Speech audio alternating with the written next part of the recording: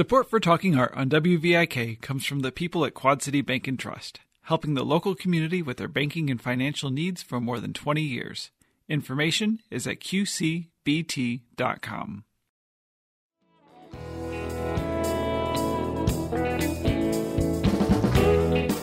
This is Carolyn Martin, and I'm talking art today with Monica Austin, a local country artist who recently opened for Winona Judd at the Rust Belt, and whose next concert performance will be at the River Music Experience this week on Wednesday, March 4th. Welcome, Monica. Thank you for having me. That must have been quite an experience performing the opening act for Winona Judd last week. What was it like for you up there on that stage? You know, it's funny. I've been performing for a really long time, and so I knew that I was going to have a lot of family and friends there, and they know all the songs. And so in my mind, it was going to be really neat to see Winona, but the opening was going to be just like any other gig. And that was not the case at all. I was not prepared for how loud my family can scream and singing all the original songs and stuff. It was definitely much different than I anticipated. Mm-hmm. Yeah. Was this the biggest crowd you've played for as a solo artist? As a solo artist, yeah. You know, I've sat in with some other bands at some pretty large venues and festivals and things, and I did competition choir when I was younger, but to be a solo artist and singing my original songs, this was for sure the biggest crowd, yeah. Mm-hmm. There's a lot of variation within the country genre. How would you describe your music and your sound? I think at the core, it's what I would think of as traditional country, but I mean, I was born in the 80s, so I grew up with 90s country, and so it's got a, you know, good backbeat and some good guitar solos and piano in it and telling stories and as big of vocals as I can make them. So then you mix in a little bit of rock and a little bit of blues and a little bit of soul, and at the heart of it, it's kind of like 90s country is what I would say. Mm-hmm. Yeah. You play some covers, but you've been also writing your own music lately. Yes. Yeah. I actually started as a writer really young. And, you know, in school you do young authors and those types of things. And I got a lot of recognition for poetry. I had really bad social anxiety as a kid. So I didn't actually start performing in front of a crowd until I could make it through an audition without crying, which was probably my junior year of high school. And then, you know, I think once I got that first taste of being able to make it through a song, it kind of took off from there. Mm-hmm. And that high school was right here in Moline. Yeah, I went to Moline High School, yeah, with directed in choir by the illustrious Mr. Ron May. And there's a really beautiful story about Ron May and how he kind of nudged you towards singing country. Yeah, absolutely. Like I said, I had some stage anxiety, and I was an alto. I don't know if you can, you know, I have a lower speaking voice, but I belt because I listened to Winona and Martina, and that's how I taught myself to sing. And there's not a lot of room for that in choral singing. You know, the soloists are the real pretty high singing sopranos that don't really stick out from the crowd. And so I was trying out for the, 176th solo I tried out for, and it was just me and Mr. May. And I was trying out for a male solo because it was low enough I could sing it well. And he stopped playing, and he looked at me and he said, "Monica, have you ever thought of being a country singer?" And I said, "Every day, Mr. May, every day." And, you know, it came next year, senior talent show.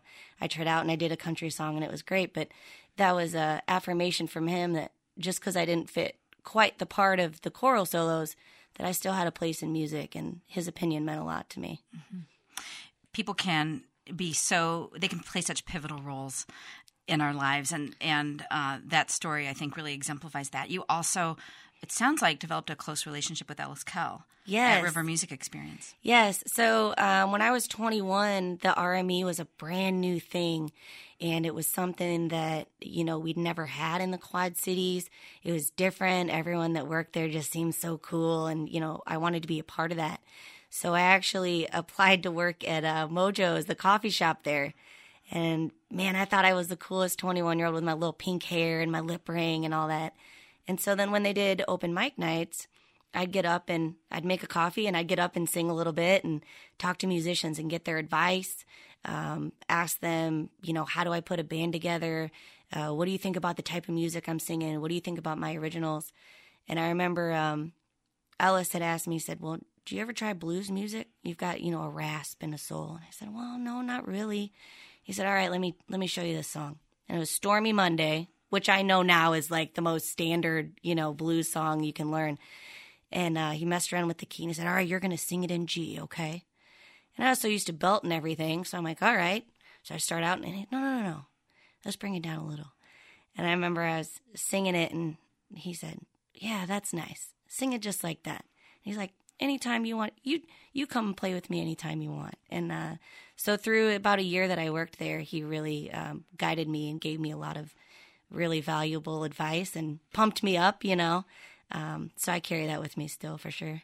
Mm-hmm. So that was in your early 20s. When did you first start then getting up on stage and performing with a band?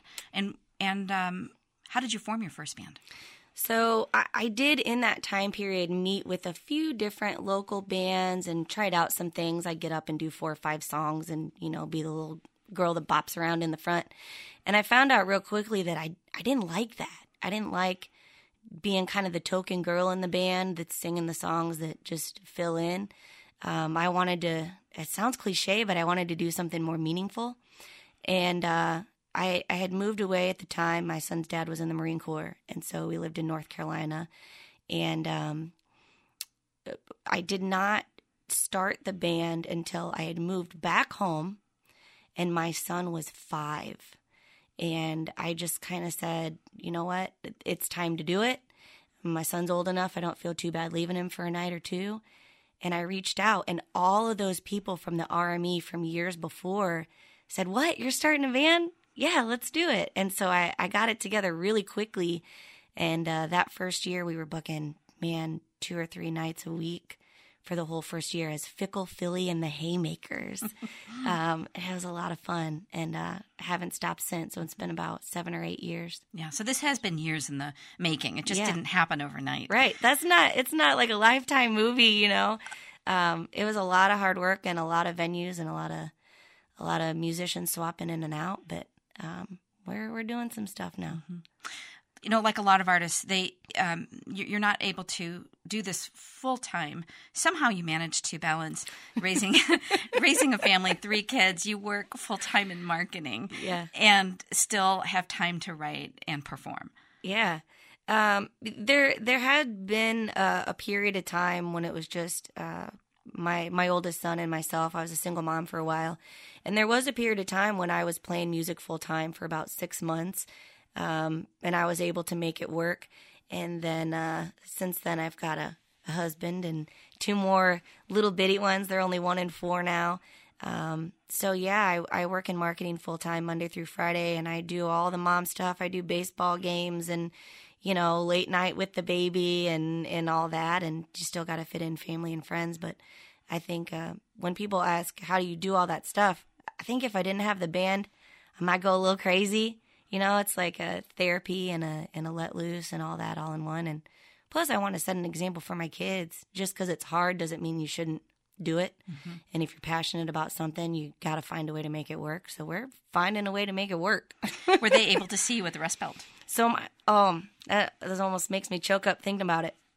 My oldest son is 12, and when he was 5, we were just making dinner together, and I was singing, and he said to me, Mommy, why aren't you on the radio? And I think that's when I realized I was trying to do everything I thought a mom should do, be there every waking minute and, do all that. And I realized I wasn't setting the example that if you have a dream about something, you should do it. And so the fact that he got to be there, and I remember looking out in the crowd, and he's wearing a Monica Austin sweatshirt, and he's standing up, and his arms are raised, and he's not even a country music fan. Like, he'll tell me all the time how terrible the music is. He's a 21 Pilots and AC/DC. He's a rock guy, but he was telling everybody, "That's my mom. That's my mom." So it was pretty amazing to have him there. Yeah. You recently released your first EP, and this happened the same week, essentially, as your Rust Belt performance. And there were 4 original songs that you released. What was your inspiration in writing those? So the songs that I write, I think a lot of people, when you listen to music on the radio, you hear things that everybody can relate to, right? They try to write songs that the most amount of people that can relate to, so the most amount of people can buy them. And my inspiration in music was those songs that were about something that I didn't think anyone else related to. Those times in your life when you think, oh man, I'm the only one going through this. Or, oh man, this is my personal story. And so I write songs about those kind of aha moments in life, those little bitty things that you know you'll never forget. And in doing that, I've found that there's a lot of people that do relate to those things. And I think that's what's helped get so much traction from the originals, is people saying to me, like I said to other artists, oh man, I didn't know anyone else went through that. So that's really where I get my inspiration, those moments in life when you think, man, I don't know if anyone else has gone through this, but I think I need to talk about it. Mm-hmm. And you recorded that right here in the Quad Cities. Yes, with Dustin Cobb at Joy Avenue Media right over in Bettendorf. And man, he was super accommodating because I came to him in maybe November and said, hey, I've got this show in February and I need to have this done by then. And thankfully, he was able to work it out with us that we could have it on hand. Mm-hmm. How do you then, once you've made an EP, how do you get that music out on streaming services? So the distributor that we chose had an option for digital distribution. So essentially you just pay for it, and you've got to register things and copyright things and get a UPC code. And there's all the back end stuff that goes into it. But essentially you just say, hey, I want my music available, and you pay them a fee, and then they do it. Mm-hmm. So, is there a part of you that performing as a country artist fulfills? I mean, not just writing the stories that you were telling about, describing your experiences, but getting up there on stage and singing your heart out. You implied that was there was something essential, to you. So when I was in high school, I was in foster care. And as a part of that, my mom put me in therapy. She's like, you've been through some stuff. You need to go talk to someone. And man, I was also a smart kid. I was in AP classes and whatever. So I had a little bit of that teenage, I thought I was Goodwill Hunting. Like, I don't need this therapy. You can't make me talk. And so it works for a lot of people, and it didn't work for me. What did work for me was if I was angry about something and I didn't have the strength within me to tell someone I was angry, if I could get up and sing a song and just belt it out and be angry, I could get it out. Or if I was sad about something and I could find a song to sing that I was sad, or if I was in a bad mood and I just needed to bring myself up to sing something that was happy, it's transformative, for someone who's not really good with their emotions to be able to channel it into music. And I don't think that's uncommon, I think that's pretty natural.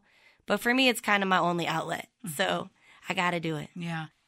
I understand some people ask you, because you've been such a solid performer in our region for a while, they ask you if you want to try out for some of the national competition shows. What do you say to them? So it kind of goes back to why I started my own band. During that time period when I worked at the Army, I did go do an American Idol audition in Chicago. And I also have a theater background, so I found out really quickly when I was there that as much as, it's TV, as much as people want to feel like it's a talent competition, it's a casting call, right? And so I met in the 3 days that I was there so many people that were far more talented than I was and that had amazing stories. And I understood that the people that were chosen for a plot line on a show. And a lot of them try to sell the story, right? And I've got a story, and there were 300 or 400 people in the Rust Belt the other night that know it, and that's why they were screaming so loud. But for me, if I can't be successful with my music by telling that story in song, if I've got to say, oh, look at what I came from and get like sympathy, shows, that's not what I want to do. My music is supposed to be empowering. It's supposed to be uplifting. It's supposed to let you know that even though I'm writing stories about these things that might make you sad, when you think about it, the stories are also telling you that, man, I did something with it anyway. And so those platforms are great for some other people. But I don't want to be a singer that signs a contract and has someone tell him what to sing and how to sing it. I want to sing my songs. So I'm going to stick with the band. Those competitions are not the healthiest in many ways. I think they're fun for audience members to watch, but they're not always the best for the performers. I 100% agree. I think when you pit artists against each other, it becomes toxic. You know, it creates animosity. It creates people who feel like they have something to prove or that they're better than, or for the person who doesn't win or the person who doesn't make it on, it somehow makes them think that they're not talented or that they don't have a voice or that they don't have something to share. And that's not right. I mean, if you take like the Tom Pettys of the world and put them on The Voice, they're not getting chair turns, you know, but the man could write a song and look how successful he was. So I don't care if you're an R&B artist or a pop artist or a rap artist or a country artist, or I don't care what kind of artist you are. If you're an artist, you just need to do what you're going to do. And you'll find people that have something in common that want to listen. Mm-hmm. And you had mentioned earlier about how when you were writing these stories that you felt that you were expressing something that was unique to you, yet then you found out later that there are many other people who shared a somewhat similar experience that could relate to that story. And that is so true. Creepy similar. I mean, I've got a song that I wrote called Mamas Don't Leave, and it's talking about how, you know, when I was 10 years old, my little brother was so confused, he thought I was his mom. And as, you know, people came to take me out of my mom's house, he's telling me, Mama, don't leave. I'm 10. You know, I'm like this little 2-year-old baby. I'm like, I'm not your mom and I have to go and I can't stay here. And it goes through how as an adult, I had a son and I'm watching him grow up and I'm thinking of my brother wondering, man, what happened to him? You know, did he get to do Christmas like this, like my son does? And I went back to try to find him and it wasn't a good thing, but I got to kind of tell my mom off, and I do that at the end of the song. And I've had several people tell me, yeah, I had to leave home when I was 10, when I was 11. I took care of my little brothers. I'm a good mom now. You know, it's amazing how we go through things that we think no one else understands, that there are a lot of people who understand and will reach out to you and will lift you up. And so it's a sad song, kind of, but it's uplifting and it brings people together. That's what I'm trying to do. Well, great. Monica Austin, thank you so much for talking today. Thank you so much for having me. Local country artist Monica Austin and her band recently opened for Wynonna Judd and the Big Noise at the Rust Belt. If you missed that performance, don't worry. You can catch her this Wednesday, March 4th at the River Music Experience in Davenport. The winter Live at 5 performances at RME are every Wednesday at 5 p.m. and are free of charge. Monica's full performance schedule can also be viewed online at monicaaustinmusic.com. This has been Carolyn Martin, talking art in the Quad Cities for WVIK. And push him on the swings. You didn't do a damn thing.